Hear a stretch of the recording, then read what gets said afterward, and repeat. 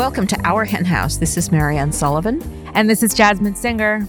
Thanks so much for joining us this week. Jasmine's going to be talking to a woman who is just truly beloved in this movement. If you're not familiar with her, you're going to be so happy you listened. Joanne MacArthur takes pictures of animals. That's the short version. And the long version is that she really is one of the most important sources of information about what is happening to animals in the very darkest corners of the globe. I don't know how she does what she does, but I'm so glad she does it.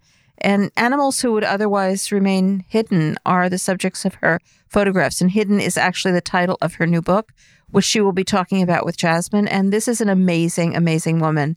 And we're so happy to have her join us again on Our Hen House. This week on the bonus segment, you'll be hearing more of my conversation with Jo. As always, if you're a Flock member, you'll get a link to the bonus segment in your email on the Tuesday after this episode goes up, or you can always find it on the Flock Facebook group. And if you're not a member of the Flock yet and you can afford it, you can join for $10 a month at ourhenhouse.org/donate. Also, we're continuing our COVID time feature of Flock Friday Zoom calls. They're at 4 p.m. Eastern obviously on Fridays. That's why we call them Flock Friday. They're really, really so good. So if you're a member of the Flock, please check out the Flock Facebook group for updates. Or you can always write to us at info@ourhenhouse.org. You can always write to us about that or just to say hi or, I don't know, just to shoot the shit. Mm-hmm. I was able to shoot the shit this past weekend with some animals, and they're very good listeners. And, they know a lot about shit. They do. Both of those things are true. I am so happy to live near Catskill Animal Sanctuary, and I was able to go visit some animals at Catskill Animal Sanctuary. Are they doing visits, or did you get a special privilege? Well, both. I got like a special Kathy Stevens, our friend Kathy, showed me around. But also, in addition to that, I think that they are doing like a sort of limited outside only visits, and their homestead, which is their B&B, I think they're renting out to like such a beautiful, one family beautiful at place. a time. Yeah, so I think one family at a time can go there, and yeah, the whole thing was like amazing. I mean, it was also a picture perfect day, and they have gifted me this sponsorship of this pig named Jasmine, though she has an E. And she has an E. Isn't that Jasmine?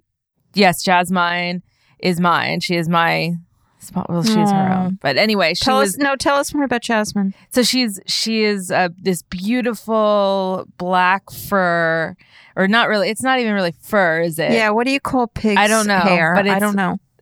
I've had her for a long time, and I loved it. And she was a feral pig. Kathy was telling me that there's like a large feral pig issue in this country, which I didn't even know about. Yeah, well, especially down in Texas, it's insane. Like they're so smart, like a few pigs have escaped. And of course, pigs are incredibly smart, incredibly adaptable. They don't take no shit from anybody. And so everybody considers them a quote unquote problem. Right. Well, she was just very kind and very generous and very engaged and very engaging. And I really enjoyed spending time with her, and I met this cow who is very beloved apparently, and his name is Tucker, and he was gigantic. He was quite large, yeah, 3,000 pounds. Those veal calves, because they're Herefords, is that what they're called? That the breed that's used for dairy, right? The male cows aren't usually allowed to grow to full size, and unless they're breeders. And of course, because they're not raised for beef, they have a very, very different kind of shape. And they're they're like a building. They're just enormous. Yeah. But you don't really see them in the real world very often. Only in the good world, hunts at sanctuaries. The world that should be the real world.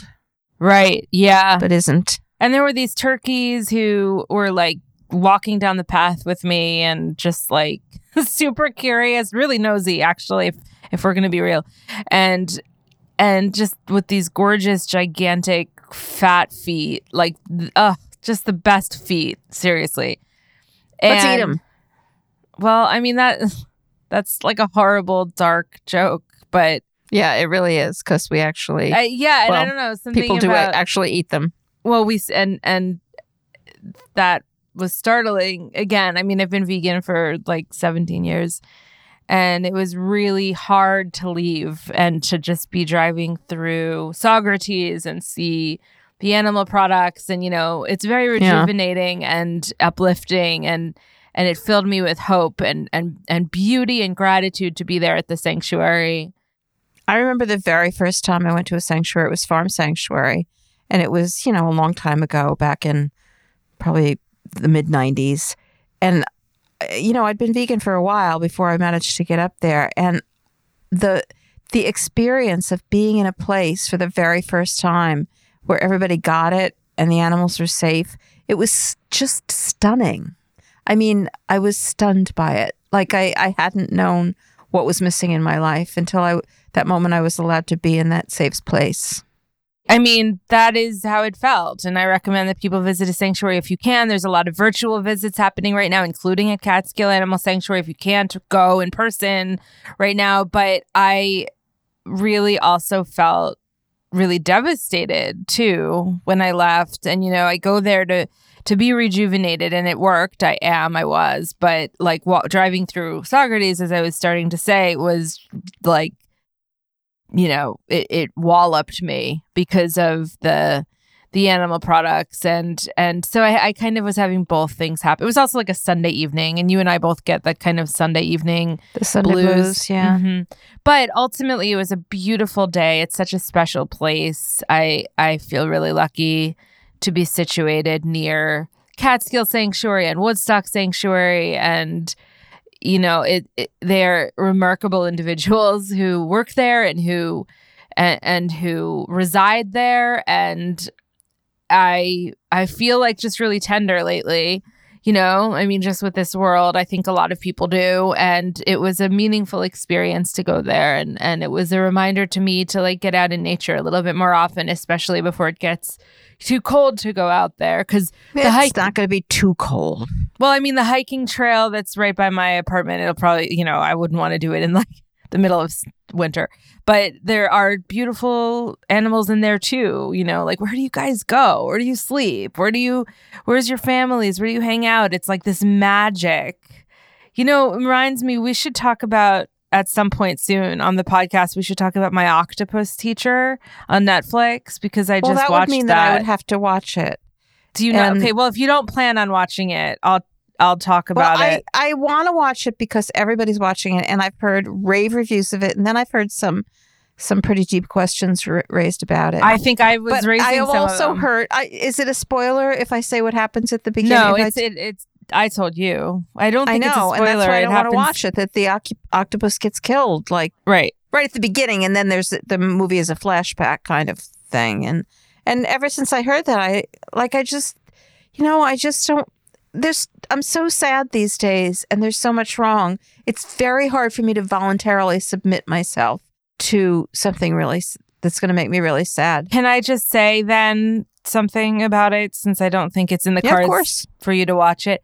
All right. So I understand that it's very beautiful and it's fascinating and it's like incredible, not only camera work, but also I'm sure that the Foley artist was very gifted, because I think a lot of those sounds were probably like pieced together later, and it's like a full sensory experience. Like I that part was very moving, but there was something so fundamentally off about it to me, and it's an unpopular opinion, which is that I felt like the whole fucking thing was being posed as a metaphor. Like you and I have talked about, like, oh, My Octopus Teacher, even the name of it is like what he taught me about how I can approach my life. And there's this one part where the octopus's arm gets bitten off, and it's a very dramatic moment. They show it happening, and then they show kind of the octopus growing her arm back, which is amazing. It's also so cute. It's this cute little arm. I loved it. That was an awesome part. But the guy who struggles with depression and this and that said, and, when her arm got cut off, it was like my arm got cut off, and I was faced with my own vulnerabilities and in a new way. And I just I just felt like, how can I make it through this? And I just wanted to be like, dude, it didn't happen to you. It happened to her. And they showed him like in his beautiful house, like this, another white guy just kind of in his beautiful life. And I just felt like something was really off about it, like about the whole thing. That part, that kind of was a through line for me throughout the whole thing, about like how this guy made this octopus just stand for something as opposed to just be her own individual in her own world. Yeah, no, those sound like good points. I do want to reiterate for people who may not have seen it yet that there's a hell of a lot of people in the movement and, who care very much about octopuses, who absolutely love this movie. So there are many opinions about it. So judge for yourself. I probably am not going to watch it. I'm a ninny. What can I say? I can't take it. I can't take it anymore. I can't take the bad That's news. why you like watching cartoons, because... Well, it's one of the reasons, yeah. Also because I learn a lot from them about how to be a good person. Is that where you learn it from? You also learn it from this mentor of yours for a long time, Martha Nussbaum, who's... Yeah, well, Martha Nussbaum was never my mentor. Well, I would have attributed that That would be word. stating it a little strongly. I met her once, briefly. Mentor meaning, no, not like 20 years ago. Not like she took you under her wing, but like she does seminal work in philosophy. Yeah, no. Martha Nussbaum is one of the most prominent philosophers in the world. I mean, she's very, very, very well thought of, and she's really, really good on animals. I'm not sure her name is as well known, but I'm sure a lot of people listening are familiar with her work. And she did this presentation online, and it was one of those presentations online. Sometimes you can watch them later, but this was just on Saturday afternoon. There's a thing at the University of Chicago, which is where she teaches, called Humanities Day. And they had a bunch of different speakers on different topics. And she chose to speak about our relationship to animals. And she's writing a book. She has written on it before, but I don't think she's ever written an entire book on her position here. And it was really, really good. I mean, as it should have been, and not hard to follow at all. And her whole idea, basically, I mean, and this is not specifically for animals. Her approach to philosophy is called the capability approach. And in applying this capability approach, which focuses on the thing that is good in life, the thing that we should seek in life is what each individual needs to flourish. Mm-hmm. And, take my interpretation with a grain of salt, because I'm shortening a lot of really deep ideas that, I may not fully understand. But that's flourishing is the basic good that she's focused on. And so she rejects these kind of philosophical approaches that says we should pay attention to animals because they're similar to us, or because they're intelligent, because they're like humans. And she rejects that we should focus on suffering and pleasure, the Peter Singer, Jeremy Bentham kind of approach. And she focuses on the ultimate good is that each individual needs to be allowed to flourish according to their abilities, according to their capabilities. So it's very different depending on which kind of species or which particular animal within that species you're talking about, because you have to think about what their particular capacities are. And I'll just list, this is maybe tedious, but I'll just list the basic capabilities that she argues should be supported for all humans, and she thinks for all animals too. Life, bodily health, bodily integrity, senses, imagination, and thought, emotions, practical reason, affiliation, that's, your relationships with others, other species, play, and control over one's environment. And you can apply this to any animal, and that's how we should think about them. And of course, this allows you to think about animals a lot, which is a really cool part about it. She talks about what different animals can do. So it's not whether they can do what we can do, it's whether they're being allowed to do what they can do. And one example she gave me, she was speaking specifically to me. One example she gave which I just thought was so fascinating, and I mentioned it, and I wanted to hold on to it to talk about that this, and I have no idea how they knew this. and she didn't explain. But there was a dolphin who identified the fact that a woman who this dolphin was familiar with was pregnant before the woman even knew she was pregnant. Wow. And as I say, I don't know how they figured this out. It's such a cool approach because it does let you look at who this animal is, not how much they're like us, but who this animal is. And I thought that was a pretty fascinating thing about dolphins. So I highly recommend following her work. And I'm super excited about her book, which I think she's still working on. So it's probably going to be a while. Do you think we could get her on? I don't know. She really intimidates me. I'm scared. Well, if anybody out there has a connection to Martha Nussbaum, then we would love to have her on for sure. I think that would be amazing.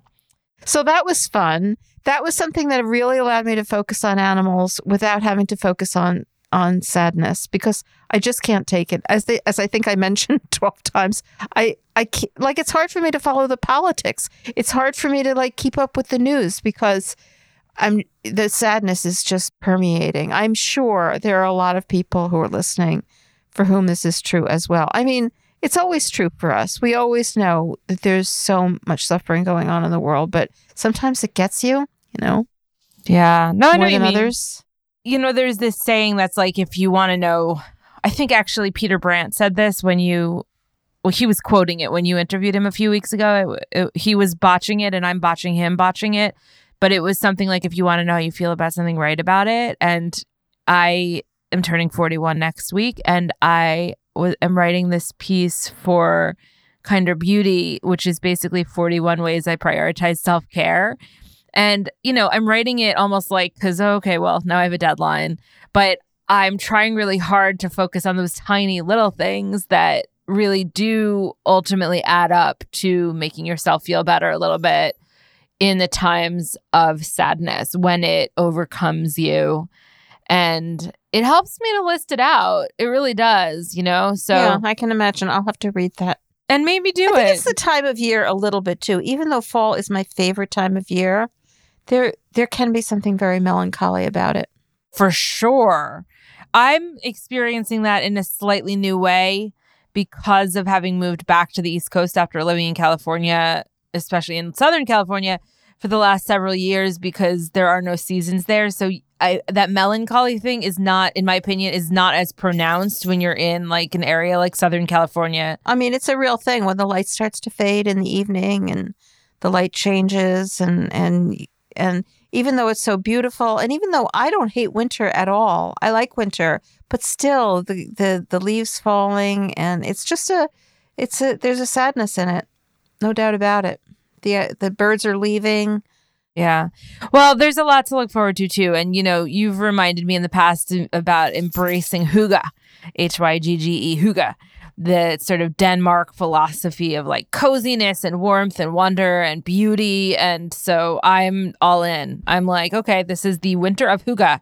I don't care about what the political climate is demanding of my energy. I am embracing hygge. It's like, velvets, which I'm actually sitting on a velvet chair right now. Well, it's not a velvet chair, but there's a velvet chair cover on it. Velvets and like dark, flowy clothes and like cake and deep red wine and family and community and its goodness, and its coziness. And so maybe you just lean in, and like hygge. Yeah, hygge forever.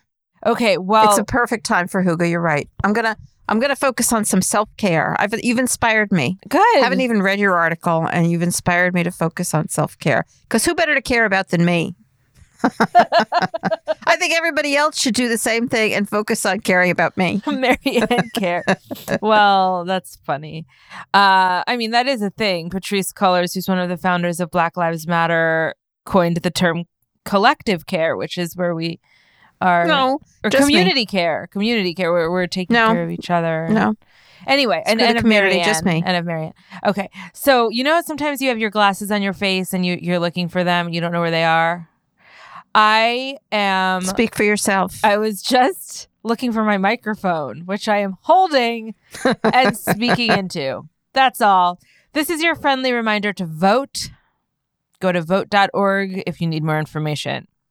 Our Hen House supports vegan businesses. This is a segment that we started early on in COVID. And it's because a lot of businesses are struggling, especially vegan businesses. And we want to just sort of do our part by like shouting out a couple or a few each week that have And I'm not come sure into vegan our lives. businesses are struggling more than others. We just care about them more. That's true. So we want to support them and we want to make sure that they get through this. And absolutely. So, and we will always make sure that we have at least one Black-owned business. So this week, we're going to talk about a company that we love called Seasoned Vegan, which is woman-owned and Black-owned in New York City. And I love it. I'm a big fan. Seasoned Vegan is an amazing soul food vegan restaurant in Harlem owned by Chef Brenda Biener, known as Chef B, and her son, Aaron. It is inspired by their family's New Orleans roots. And so they opened their restaurant in 2014 and they serve up amazing next level plant-based classic Southern food. Their family has been vegan since the 1990s, I learned, when Chef B's husband emerged from a 21-day fast with a desire to take all animal products out of his diet. And so Chef B took it on and she's like, all right, I'm going to veganize the Southern and Creole staples passed down from my mom. And so that's what she did. She created meals that eventually brought the whole neighborhood knocking at her door, even though they were skeptical at first. And so for those of you who are not fortunate to be close to this restaurant, you can shop at their online market at the superveganmarket.com. Basically, you save time, animals, and the planet every time you shop at the Super Vegan Market. You can find them at seasonedvegan.com and again, the superveganmarket.com. Our next company makes a product that I have not had in so long and I want right now immediately. It's Rescue Chocolate. I love this chocolate. You know, some people love really dark, very, very moody kind of chocolate. Hygge. Rescue Chocolate is happy chocolate. It's very sweet. I just love it. And perfect timing for it. Halloween is coming up. And as their slogan says, Rescue Chocolate is the sweetest way to save a life. Because from each chocolate purchased, 100% of the net profits are donated to animal rescue organizations around the country. And the packaging of each vegan flavor of Rescue Chocolate sheds light on a different aspect of the current pet quote-unquote overpopulation epidemic. And their flavors include peanut butter pitbull, pick-me pepper, Fosterific peppermint, the Fix, which is just plain chocolate, Mission Feral Fig, which has figs, cranberries, almonds, and spices. Yum. Forever Mocha, Up and Up PBJ Pup. I just want them, every single one of those. They're always vegan, they're fairly traded, and they're organic. And I got to get online and order some. You can find them at rescuechocolate.com. Well, this could be part of your Hygge philosophy because chocolate is part of it. I can forget all the rest of Hygge and just eat chocolate.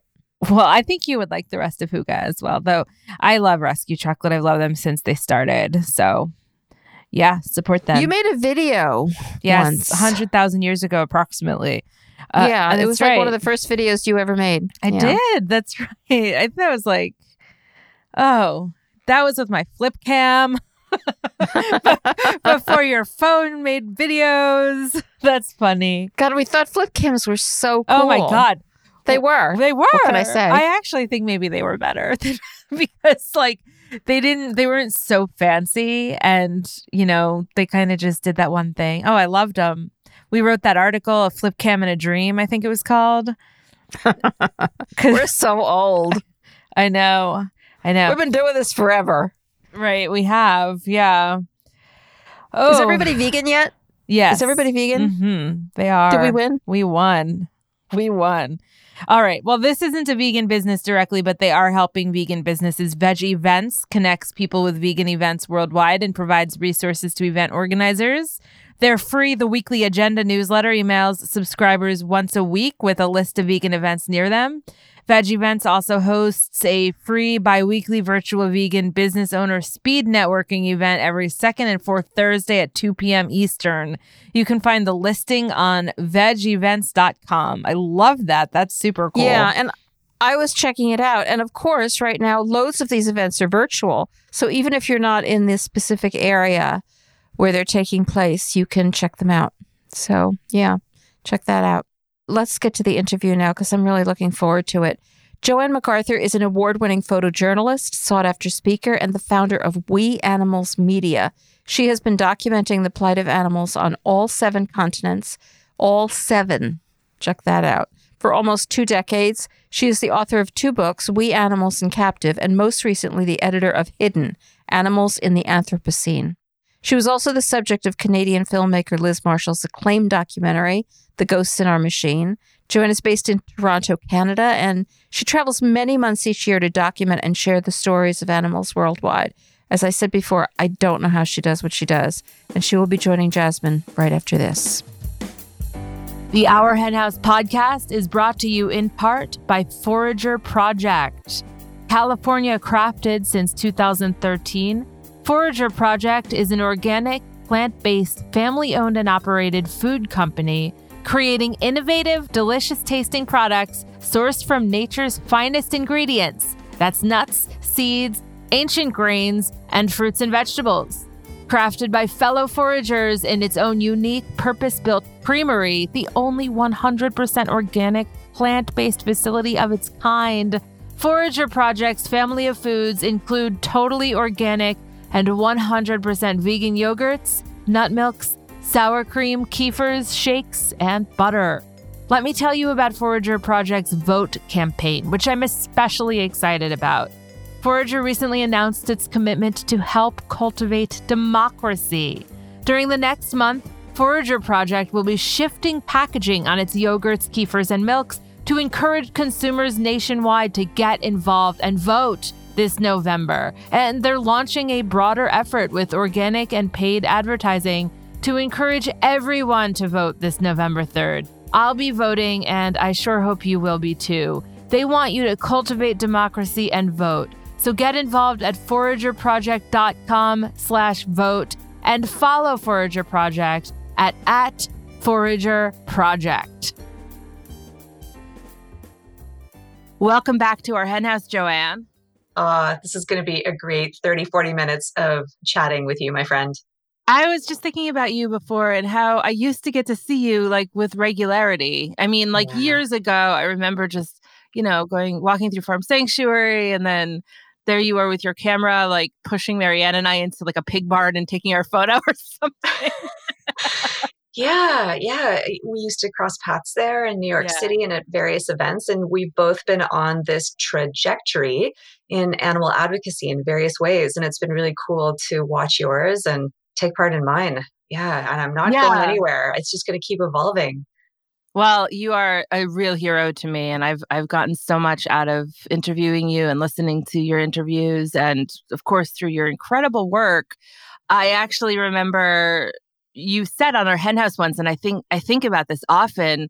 You've basically been a war photographer, going behind the scenes in areas where animals are exploited behind shut doors and taking their photos and documenting it. And amongst many other things. That's one of the things you've been doing, like a pro, which of course, The Ghosts in Our Machine is a documentary that follows your story of trying to get those books published. Anyway, one thing that I find incredible is that when I interviewed you once, you said that you think we have a beautiful world. Because I think the question was something like, how do you find hope and beauty in this world? And you said you think this is a wonderful world. And I just always think if Joanne MacArthur has seen what she has seen and can say that, then I can too, even if I don't understand how in that moment.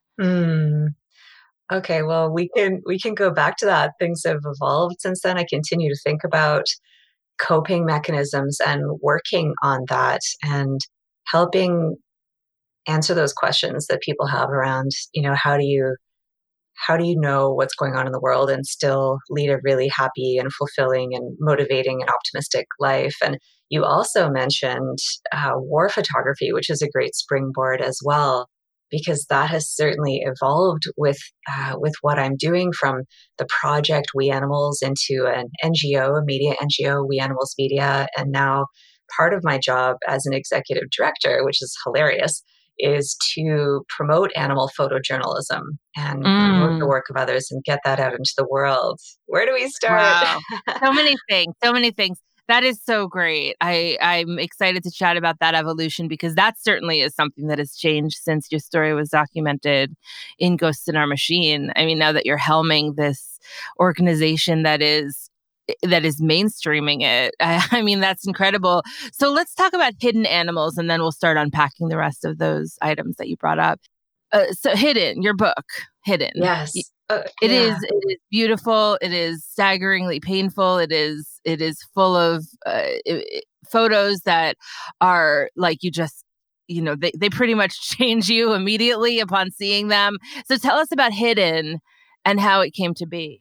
Okay. Well, there is a war photographer named James Nachtwey, and a bunch of years ago, he put together this tome of a book called Inferno. And it's his decades of documenting genocide and famine and civil war and the things that we do to one another.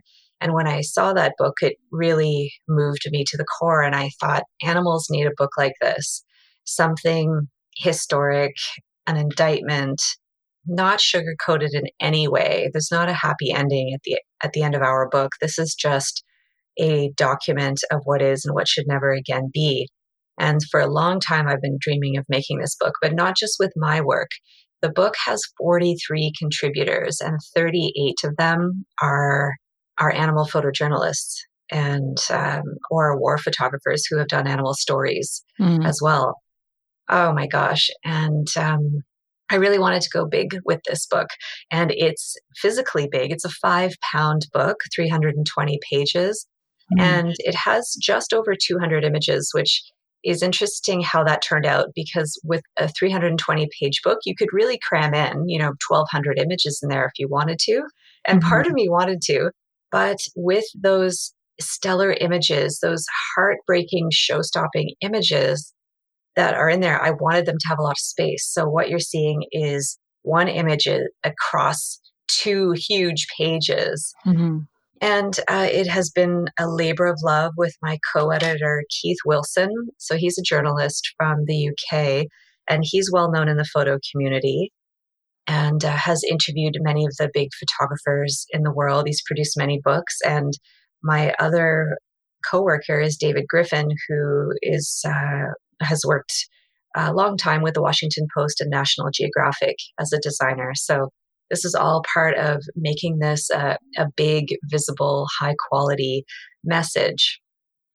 Wow. Well, and it's definitely succeeding in that. Like, it seems to be an extension of your advocacy that you've been working on for so long. It's like your documenting the world is also a reflection of the unfolding of the way that you go about your activism and changing the world for animals through your photography. And I know that the first chapter of the book is entitled Don't Turn Away. So I wanted to chat about that because obviously this is the biggest problem that animals face. And most people care about animals. I mean, I think, at least to some extent, but they refuse to know or even acknowledge or allow the knowledge to get past a certain wall. So with everything you just said and the weight of the world looming on us, both in terms of the bullshit of politics as well as the horror of what continues to happen to animals, how will this book help break through that wall? Well, part of the equation is getting people to see. And there are many parts of the equation which will lead us to animal equality. And, there's the legal side and the scientific side. And what's exciting is that there are a lot of efforts these days. As you know, there's a growing effort on behalf of all animals. And so Hidden is just one part of that. What's also exciting about what we're doing with the book is providing these images and lots more from We Animals to campaigns, to people working on policy and all of this. So the images certainly don't end in Hidden. It's sort of actually a launching board for these images and wider use for the images. And you got Joaquin Phoenix to write the foreword, which is kind of awesome. I just was able to interview him for Veg News, which was like a career peak for me. He's such an incredible activist. How did you manage to get him involved? Well, I emailed him, and he was very excited to join and said whatever he could do to help, he would. So that was beautiful. That was also a highlight for me to have his backing. Yeah. Well, hopefully that can elevate the book too and help get more people interested. So you mentioned the contributing photographers. Can you tell me a little bit more about how they came to work with you on this? Yeah, I've been watching animal photojournalism evolve for quite a while now. There were very few of us doing really high quality photography for hidden animals for quite some time. But as you know, the quality of campaign images has really increased in recent years. So I've been watching around the world who's doing what.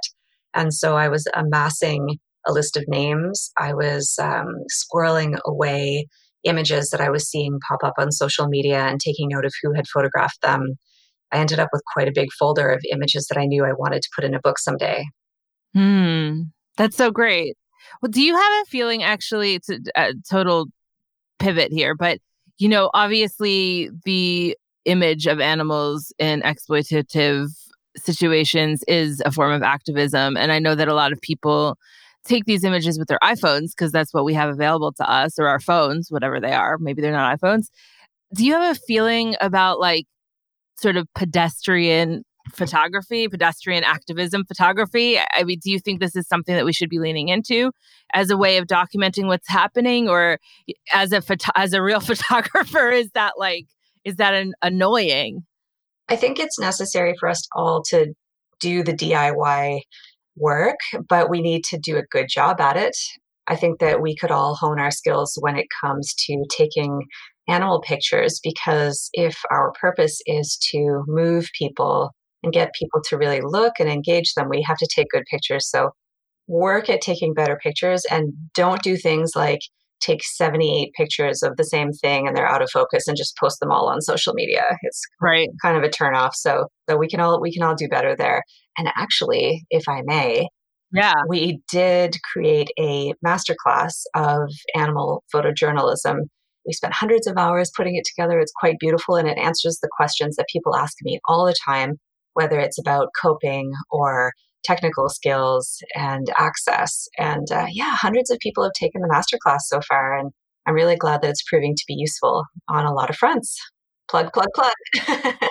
I was going to ask you about that, so I'm glad that you brought it up. But what are other tricks of the trade to get a great photo of an animal that will break through that wall of denial? I think some of my most successful images are those which speak for themselves. Some images require a story to illuminate exactly what's going on, whereas an image that speaks for itself, for example, is often one that's shot close up of an animal, so you get to connect with them. If there's eye contact, all the better. And perhaps in the background, you're seeing the situation that we have the animal in. Now, one of my images that I'm thinking of is a rabbit who's next in line for slaughter, and her ears are back and she's clearly distressed. And in the background, you see rabbits, a row of rabbits hanging upside down, and you see the slaughter worker there. And it's one of these images that just stops you, and it speaks to everything that's going on, and it speaks to what the problem is. I have my cat decided to play in the background. So there's all this cat play noise in the background. So if you hear that. Jo, you say that when we see animals in such vast numbers, their individuality is erased and our compassion is exhausted. When you're taking a photograph, I assume that one of the major goals is to overcome that tendency, to allow people to see individuals. How do you work to do that? Can you elaborate a little bit more on what your mental process is? Wow, how long do we have, Jasmine, to talk about? We have all the world. Talk about the question of reaching people, and which is really what it's about. And there are just so many ways of doing that. And it is not just about the content and the quality of the image, that's part of it, but how you present it and how you talk about it. And I used to think that people were all going to be like me. They were going to see an image of cruelty, think about the sentience of the animal, and then stop eating animals. But that's not how the world works. And so context is important. Compassionate sharing and conversations are important to start with. And knowing your audience. You can't just hit people over the head with a bunch of horrible images. That will make people turn away for the most part. So it's a complex equation, which I'm continually working on. And how would you describe the mission of animal photojournalism and its roots in conflict photography? Similar to conflict photography, there are very few of us who want to go into these dangerous places and document intense suffering. It takes a special kind of very determined person. I think we have in common with conflict photographers just this really insane drive to provide the world with that piece of the puzzle, which is the insight, the ability to get up close and on the ground with what's happening. Back to your point about seeing the individuals amidst the masses, we know that the images that are most effective are those which show an individual amidst the turmoil, be that a person or a non human animal. It's the same thing. Hmm. Oh, there's a lot here. And I know that people really should be able to use a book like this as a tool for activism. So there's so many different layers here. There's the layers of gathering the photographers, there's the layers of probably taking care of the emotional lives of the photographers, because this is very traumatic work. And then there's the tool of, after it's published, we get it and we want to use this as a tool for activism, which brings me back to The Ghosts in Our Machine, which was basically documenting that struggle. And I was actually in a scene with you in it where we were talking about how difficult it is to get this in people's hands, because agents aren't interested all the time in books like this and publishers aren't always interested in books like this. So I'd love to know a little bit more about how we can get this book to be used as a tool for activism and how things have changed for you since you started doing that probably a couple decades ago. Yes, we in the film we were sitting around Martin and Mia's dinner table talking about how to get people to look and to not turn away. My eternal struggle. However, since that conversation, things have really changed in the media, and we are seeing now not just stories about animal sentience and animal welfare, but the overlap with climate change and labor rights. It's really interesting that the door finally has been pushed open and on those conversations. And part of my work with We Animals Media is to keep that door open and to keep the conversations flowing. And they have to be conversations. They can't just be the one-way shouting that the animal rights movement can do and has been known to do. And so we're evolving. WHAM, which is the acronym for We Animals Media, which I love. WHAM is evolving and learning to have better conversations, but not just us. Activists are learning that as well. That's how you bring more people to the table. Mm. Listening to why people eat animals or listening to why people farm animals and working with them rather than just shouting at them. I mean, my images are pretty shouty. They're pretty in your face. It's a close up look of what is happening, but they can and are meant to be a dialogue to broader things.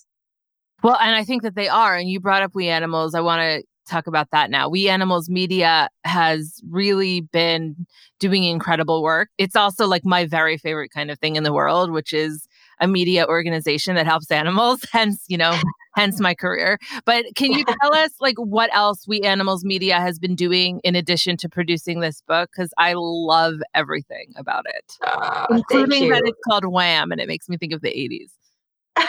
Exactly. I was on a walk with my dog several years ago when I was thinking strategically about expansion and building We Animals, the project, into We Animals Media. And I thought of We Animals Media. I was like, oh, that sounds good. And I like this vision. And then I thought of the acronym. I was like, oh, I got home and I just registered all of the domains. Yes. Making sure I we could love get it. them. So yeah, WHAM does a lot, and we've bitten off a lot, and we are ambitious. And thank goodness for my wonderful team of amazing, passionate, clever staff, because they're totally on board with working hard and building all that we're building, which is we tell stories, we go out and we do shoots and photo essays, we write, we create films. And one of the most important things that we do is take all of this material that we shoot and we put it on our archive. So one branch of what we do is the We Animals Archive. And that has thousands and thousands of images and video clips available for anyone helping animals. I think that's our biggest legacy and our most useful contribution to animal advocacy and a way of amplifying what we do. I mean, it wouldn't be quite as useful if we were putting all of our efforts into creating one story and getting that one story out in the world. Whereas now we have people from around the world daily asking for images, and we just get to fulfill those requests and off they go. And so millions more people are seeing and using our images. Way to fill a void. I mean, that's the kind of thing that, like, yeah, before we had you doing this, we didn't have it. This didn't exist. And actually, that makes me think, for those who are unfamiliar, can you remind us about the We Animals Archive and how people can access that? Yeah, it's simply weanimalsarchive.org. And you search by keyword, or you can go through the galleries. So whether you're looking for gorillas in Africa or pigs in Scandinavia, hens in Australia, there are images from several contributors now. It's not just me, from I think over 60 countries. Mm-hmm.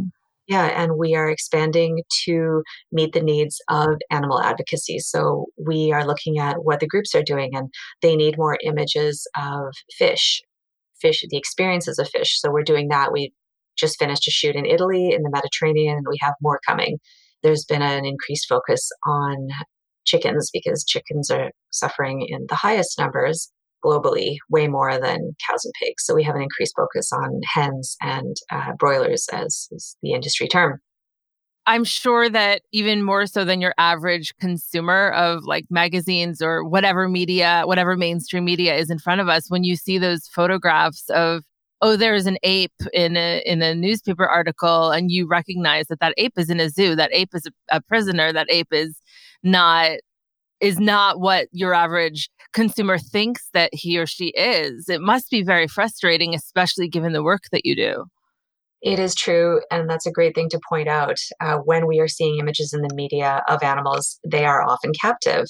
And you can tell by the background, or, they are a cow, but it's a cow with an ear tag. And images that continue to objectify them and show their exploitation. But we do have a wide variety of really good images now out there for people to use. And when I say we, I mean all of us animal photojournalists are starting to provide that for campaigns worldwide. It's a really exciting place to be right now in this growth of this new genre of photography. And I started writing about it because animal photojournalism is really political, and it's not conservation photography. It's not wildlife photography. It's not companion animal photography. And I really wanted to name it and define it so that people could look at that and say, yeah, that is a specific thing that I want to do. It has evolved necessarily as our world devolves into this like insane use of animals that is invisible. Mm. And with that in mind, let's go back to what I was speaking about at the beginning of our chat, which is that when I interviewed you several years back and I said, like, this is such a messed up world, how do you manage? And you said, and I'm majorly paraphrasing, I'm sure you were much more eloquent than this. You said it's that you didn't see it that way. You saw it as a beautiful world, and that we get to be on this planet. We get to do this work. And I always used that as something that would help me get through really dark moments. And you said, well, when I just brought this up half an hour ago, you said, well, things have kind of changed since then. So is that not how you feel anymore, or do you still feel that way? Oh, I feel even more so that way. I am even way more in tune to just this improbability of me being here, us all being here for this little moment in time, and how lucky I am to have this precious life where I live here in this safe country. Like, I'm just so fortunate to be here. For those listening in Canada, yeah, not in the US. I'm here in Canada, and I just feel so incredibly fortunate to be here for this brief moment that makes me, it fills me with a fundamental happiness, first of all, but it also fills me with a drive to do the best that I can for others.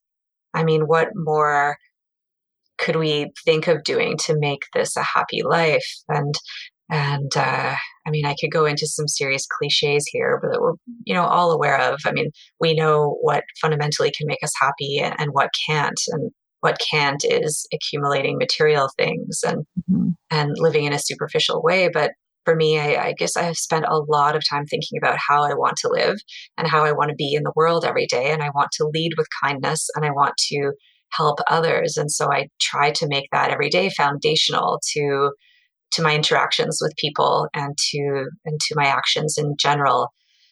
That brings a sense of calm and purpose, and it helps to keep focus and focus on the good and not on the bad. I'm well aware of the terrible things happening in this world, but I use that as motivation to help create change rather than to just drown me in hopelessness, because taking action is just a lot harder when you're absolutely drowning in hopelessness. And also, I have this one short life. Like, I want to be happy. I want to love and be loved, and I want to laugh. And so I will. I'm choosing that. I'm choosing hope. I'm choosing optimism, and to have a fantastic time while I'm here. I love that. I have often framed choice as something related to hope. And I like the way you put it even more, that it's something that we can choose regarding and actually enjoying our time on the day to day. And it's hard sometimes, especially with knowing what's going on. And I know PTSD is a huge risk with this kind of work. Have you been able to sort of mentor your photographers regarding possible PTSD and how they might be able to deal with that? I do my best to. Not just the photographers in my circle, but I mean, people who are sensitive, who are looking at the work that we do. This is highly traumatizing to face what we are doing to others. So I have only so much capacity for that. And so I recommend that people talk to professionals. I recommend that people read books on mindfulness and coping and psychology. There are so many tools that we have for coping, and we need to think about coping not just because of what we're seeing about animal abuse, but honestly, as you know, like what a year and what a time to be alive where things are so polarized. So self-care, to use that very generic term, it's much more than that. Emotional intelligence, I think, is a better way of phrasing it, is something we absolutely need to take the time to build and to nurture, because things are rough. Yeah. Well, speaking of which, so far it doesn't seem that COVID has awakened people to the connections to what we do to animals, whether in wild markets or potentially in factory farms. And even the slaughterhouse coverage focused on the dangers to humans, right? Like calling them meat plants, which, Rachel Maddow, who I watch every night, calls them meat plants. Yeah. Rachel, come on. Do you think that there's a way to get this connection to break through, and that like your book and your work and the work of those around you can help to do that? I agree with you to an extent, but I also think that the changes are happening as a result of COVID, and that we'll see that play out not immediately. I mean, I was hoping for an immediate change as well. All of a sudden, there's a big shift in eating plant-based. I think that from what I'm seeing, there is a shift, and it's just going to continue. And as a result of COVID and climate change, we're just going to see this almost inevitable move towards plant-based and cultivated meat and this kind of thing. I wish that COVID awakened us much more quicker, but I do think it's part of the enlightenment that's going to happen. I mean, my gosh, it has to be. If it's not at all, we're hopeless. Yeah, but we're not hopeless. We're not. Well, and in addition, sorry to continue down this road, but I'll bring it back up before we end the interview. But in addition to the animal exploitation you have witnessed, your experiences viewing what goes on in these industries must have exposed you to people who are living brutalized and exploited lives. I'm wondering if you feel a strong connection between what is happening to the animals and what is happening to the people who we also refuse to see. I have an enormous amount of empathy and compassion for the people that I meet in these industries, slaughterhouses and factory farms. I have met laborers who do not want to be doing what they are doing. And I know that because they tell me and they ask if I can help them get another job in some other sector, which really breaks my heart. There's one point in the book, Hidden, where we had to find some text to accompany, to go next to my image of a man clubbing a pig. This is happening in a slaughterhouse, and it's a really shocking image. And I spent a long time thinking about what kind of text I wanted next to that image. Anything that I could come up with was feeling a little bit trite or inappropriate because of the image is just so grave. But coming back to, this thing about having empathy for the workers, I decided to put a quote. It's almost like a prayer, a well-known prayer by Shanti Deva, who wrote this 1,200 years ago now. And he was a Buddhist. And this is just this very lovely prayer. And I decided to write this here. It's one of the only hopeful things in the book. And I have it next to this image because it's not just about the animals, it's about all the animals in the image, because there are a lot of humans there too. And it reads, "May the frightened cease to be afraid, and those bound be freed. May the powerless find power, and may people think of benefiting each other. For as long as space remains, for as long as sentient beings remain, until then, may I too remain to dispel the miseries of the world." Oh, that's beautiful. That's so beautiful. It's the often repeated prayer, and also it's my prayer. It's my prayer for everyone struggling on this earth. Yeah, well, I'll hold on to that because there's a lot going on here, and it's important to find the hope within a book like this, within the work you do. Speaking of which, you were recently featured in a short film, Promises. Can you tell us about that? Yes, we made that short film because people are always really curious about me and the act of going into places. So it's a short film that follows me as I investigate and document a broiler farm, which is a chicken farm, chickens raised for meat. It's just a close-up look, an exploration of what it feels like to be there and what it's like for the animals. There's a part in the film where I sit down for a while to document the chickens, and they actually come up on my lap, which is really something. I think maybe that's the most interesting part of this short film, is that these exploited animals are so curious and friendly. Friggin' breaks my heart that if we met that chicken on the street, if a chicken came up to you and wanted to interact with you and you sat down and it got up in your lap, there's no way you would kill that bird. And yet these are the personalities of billions of birds who are confined in these places every single day. Yeah. So true. The power of one individual, who we see versus when we just kind of turn away because the numbers are so staggering. But yeah, if we just met that one individual, then everything would be different, which is something you allow us to do through your work. You allow us an introduction to somebody instead of just an industry. Do you ever have the feeling that this whole enterprise animal exploitation is like a house of cards, that there won't be a gradual improvement in how we treat animals, but there will be a sudden epiphany, as so many of our listeners have had, as so many of your followers have had, and that from that, the scales will fall from people's eyes and they will see and everything will change? Jasmine, I don't know. Okay. I love saying I don't know in an interview. It feels so liberating. Yeah. But I love what you said. I mean, that you've just opened up a big question and a possibility for people to think about. And I'm not sure that I can add to it, honestly. I don't know. It could have been COVID. Maybe it'll be something else, and maybe it'll just be a series of snowball effect, which we are seeing a snowball effect now with climate change and the fires. I mean, I was shooting in early 2020, the fires in Australia, and I thought that was bad. I was like, wow, 2020 is really something. Hello, January. Oh my gosh. Yeah, right. Little did I know. But things are really snowballing. Maybe that means this is a house of cards, and hopefully a house of cards for the end of animal exploitation and not for the end of life on Earth if we keep going in this direction. Well, absolutely. I'm going to hold on to all of that hope and all of the possible goodness. And it is our privilege to be here, to be able to do the work that we do. And it's important to remember that, especially when things seem really bad, because it's not actually about us.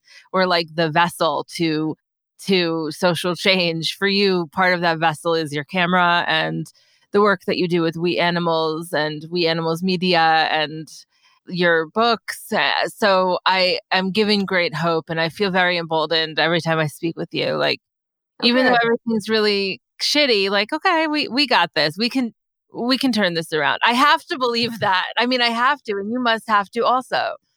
Yeah. And it doesn't mean we are turning our backs to our knowledge of the bad things happening. It's just redirecting our focus. We can know full well how bad things are, but continue to put one foot in front of the other in a positive way and enjoy our fleeting lives that we are just so lucky to have, make the most of it.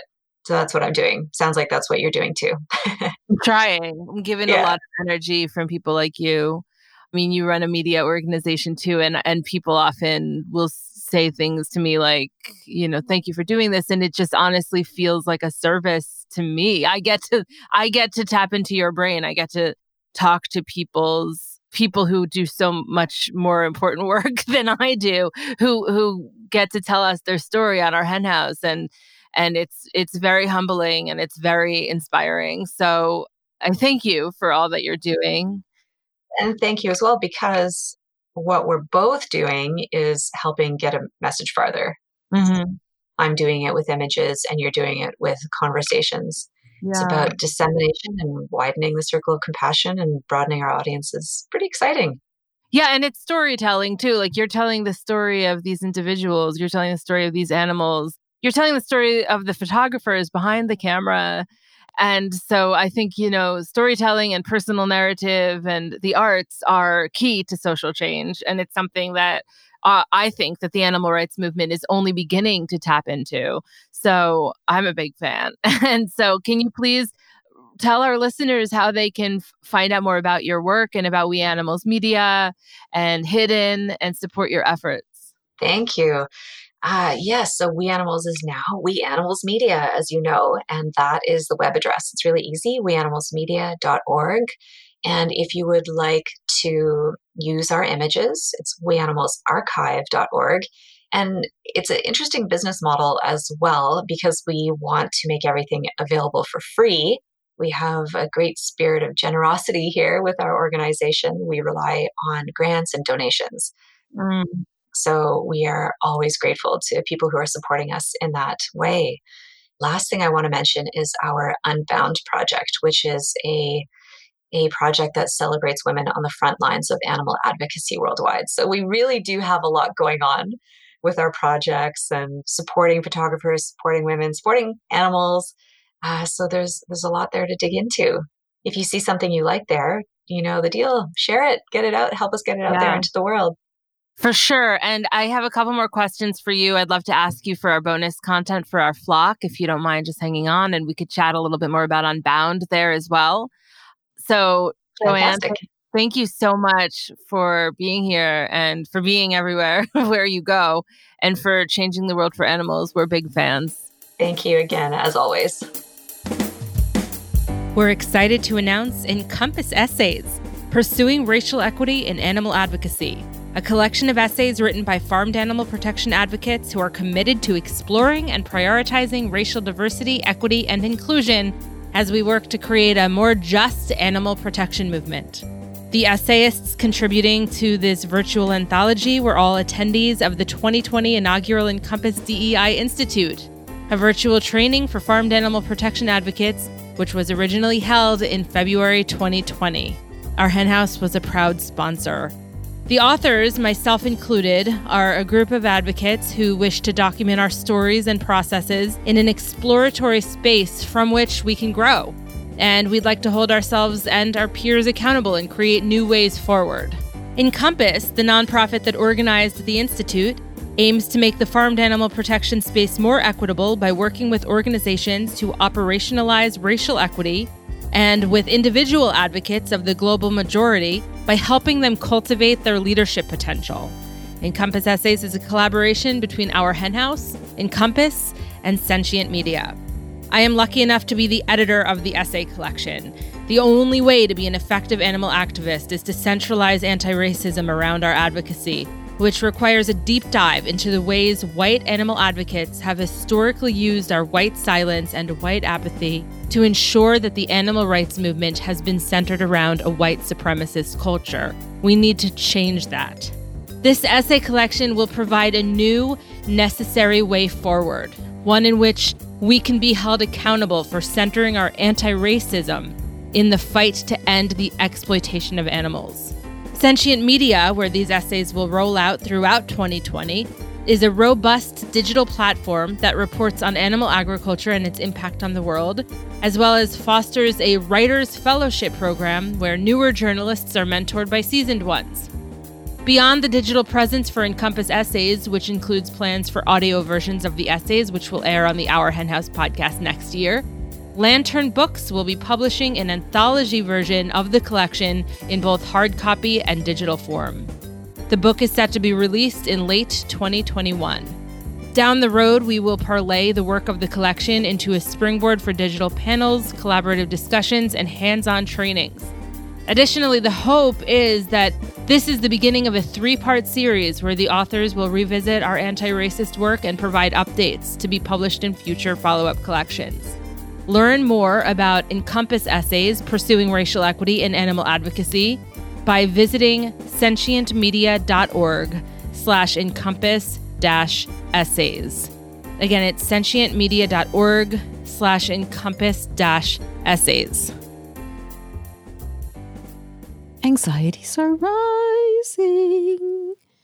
Our first story involves a mink release. I had not heard about this, but fortunately, I was on the Drover site, which is a meat industry site, and it informed me that animal rights activists released mink in Utah, Idaho. And last month, apparently, animal rights activists released approximately 2,000 mink and, quote-unquote, vandalized fur farms. It doesn't say how they vandalized them, so we don't know, in northern Utah and southern Idaho. Interesting. I haven't heard of a mink release in a long time.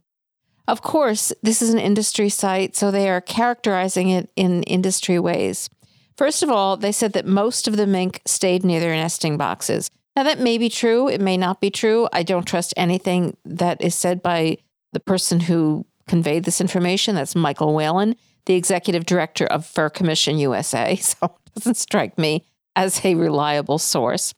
But according to him, quote, all the mink release tested negative for coronavirus and 90% were recaptured.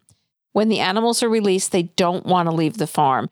I don't know what really happened. I don't know how many of them they recaptured. But like the way they characterize it, that they don't want to leave the farm. I mean, how confused must these animals be? I'm sure some do manage to escape, but it's probably, I mean, they've been living in hell. They have never seen the outdoors. I can't even imagine. But at least, some of them were able to think through the process, however a mink thinks, and get out. And I doubt the other ones didn't stay there because they don't want to leave the farm. Of course, his one option for where they went was the road. He thinks that the traffic noises draw them because it sounds like the tractor that feeds them. So they may head to the road where they get hit by vehicles. And, the big point here, of course, is that mink can get coronavirus. They're one of the animals that can get coronavirus. And these mink had coronavirus. The mink caught, according to Whalen, the mink caught the COVID from laborers that had the disease. He contends that everybody is safe because they can't convey it to humans. Do I believe that? Well, I don't believe anything these people say. I don't know the facts, but the fact that the Fur Commission says it doesn't mean that I believe it.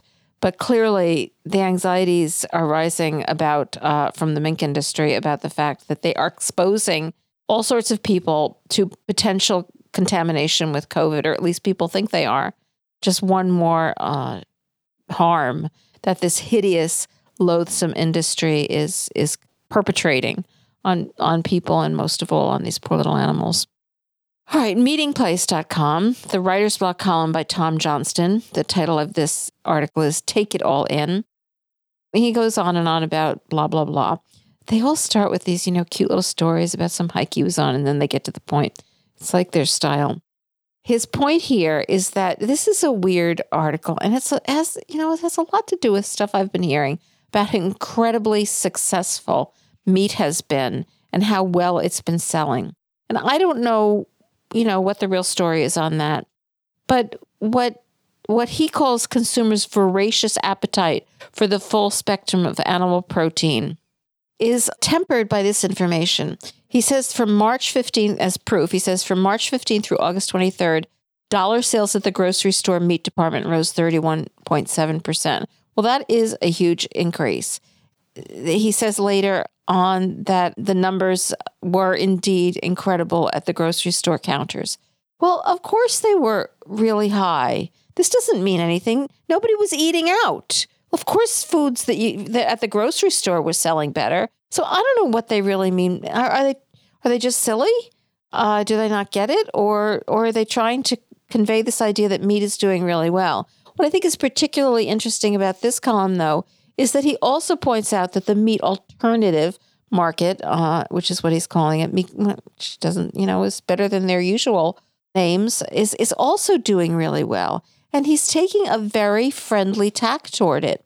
From here, on this platform, the meat alternative market is a small pond. As with small meat processors, faux meat manufacturers won't soon outswim the larger fish, whose size, scale, and efficiency are unmatched. Well, I totally agree, obviously. But even though he thinks that they're not that big a threat, and he's saying that they're not that big a threat, he's being very friendly. And he's kind of hoping for them to succeed, because he goes on to say, but as we focus on the growing global population and the protein requirements that the latter alone will not be able to meet, all are part of a broad and dynamic landscape where each has its rightful and profitable place. Boy, they are really shifting their language. They, at least in this corporate part of the meat industry, so I'm sure the ranchers aren't shifting their language, because they're in actual competition, but you can see it happening.